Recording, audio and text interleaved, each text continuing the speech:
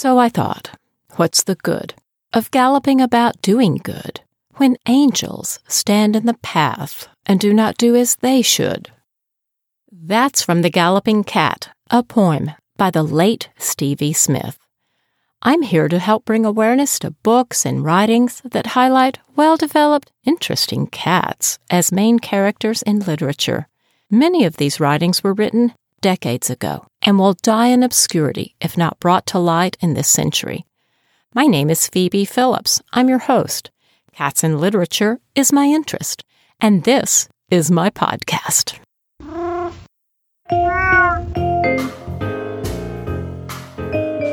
Welcome to the Literary Catcast with your host, Phoebe Phillips.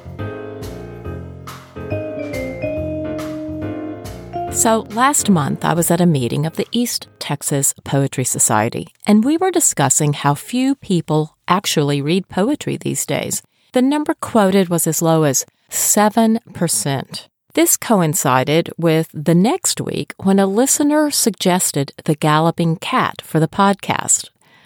I had never heard of Stevie Smith or the poem The Galloping Cat, so when I read it, it was perfect for this podcast because it's about a cat that's very well written as a main character. He's a martyr, and he encounters an invisible angel on a path, and they have a fight. He has a recurring line, "Because I am a cat that gallops about doing good." And this line got stuck in my head, so I just kept saying it over and over and over. The poem is clever and it's witty, so I went searching for Stevie Smith books. She's written 9 poetry books and 3 novels. I found on Amazon the book All the Poems by Stevie Smith, edited by Dr. Will May. What I found when it arrived were these beautiful little pen and ink illustrations on each poem. Stevie drew for every poem a tiny little sketch. She insisted that the sketch be published with the poem. So when the book arrived, what is most delightful about it is this visual of the poem and a visual into Stevie Smith's mind because she has this tiny little sketch that goes with every poem. It looks like a very fun adult Shel Silverstein book. My book lives on the kitchen island, and every morning when I wake up and I'm having my hot tea, I read one of her poems. Now, I want to tell you, not all of her poems are about cats. Her poems are about the life that she lived. So it is almost every topic of life that a poet could cover.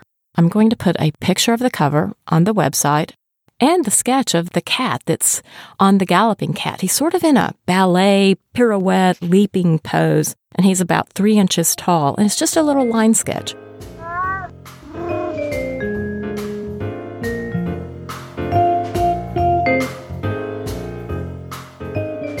And now for a bit about this lovely poet, Stevie Smith. She was born Florence Margaret Smith in 1902. Her dad left the family when she was a child. So she and her sister and her mom went to live with their Aunt Madge outside of London. When Stevie was only 17, her mom died suddenly. She continued living with her Aunt Madge, and she took a job, which lasted for 33 years for the magazine publisher Sir Neville Pearson. She enjoyed having this job. It didn't tax her mind and allowed her time to read and write poetry. Of course, the career ended when she threatened her boss with a pair of scissors and then turned to commit suicide by slicing her wrists in the office. Of course, it was determined she shouldn't come back, and she was given a lifetime pension. This pension and this time allowed her to blossom as a poet. In 1970, Smith was awarded the Queen's Medal for Poetry. By then, she had published 15 books of verse. She died 2 years later of a brain tumor. In 1978, her life was made into a movie, appropriately titled Stevie, and played by Glenda Jackson. Now, fill your favorite teacup, which I hope is English china, and fill it with Earl Grey tea or English breakfast, and join me in celebrating this lovely poet. I can hear my tea kettle, which means it's time for the Catcast.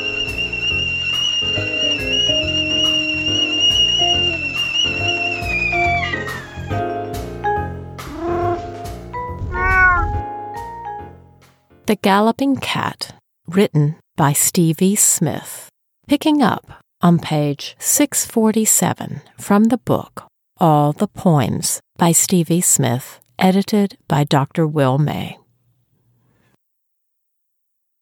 Oh, I am a cat that likes to gallop about doing good. So one day, when I was galloping about doing good, I saw a figure in the path. I said, "Get off!" because I am a cat that likes to gallop about doing good. But he did not move. Instead, he raised his hand as if to lend me a cuff. So I made to dodge, so as to prevent him bringing it off.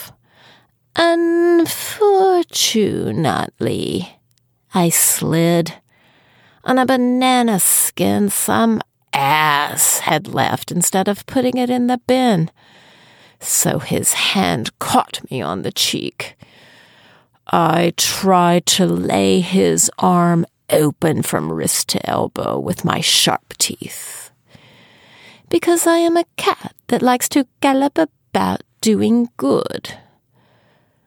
Would you believe it? He wasn't there. My teeth met nothing but air. But a voice said, "Poor cat," meaning me, and a soft stroke came on my head.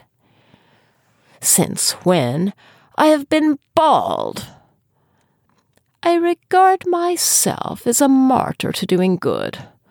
Also, I heard a swoosh as of wings, and saw a halo shining at the height of Mrs. Gubbin's backyard fence. So I thought, what's the good of galloping about doing good when angels stand in the path and do not do as they should, such as having an arm to be bitten off? All the same, I intend to go on being a cat that likes to gallop about doing good.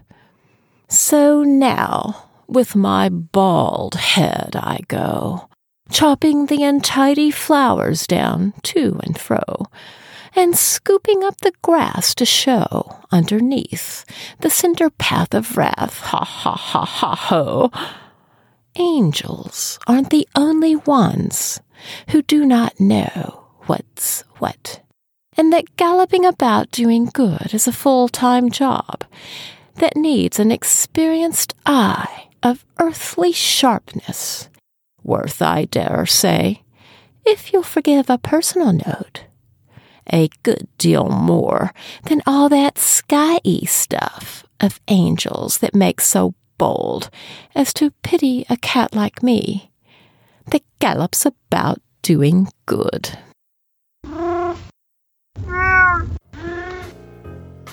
Everything you need to find this book is on theliterarycatcast.com. Our music is from Melody Loops, and it's called Swagger Move. The Catcast is recorded in Dallas, Texas. The meows for this episode are by Oscar. And wait till the very end to hear the final meow of a cat named Sweet Bee. She can't meow, she can only squeak. So wait for the final squeak. I'll see you next time.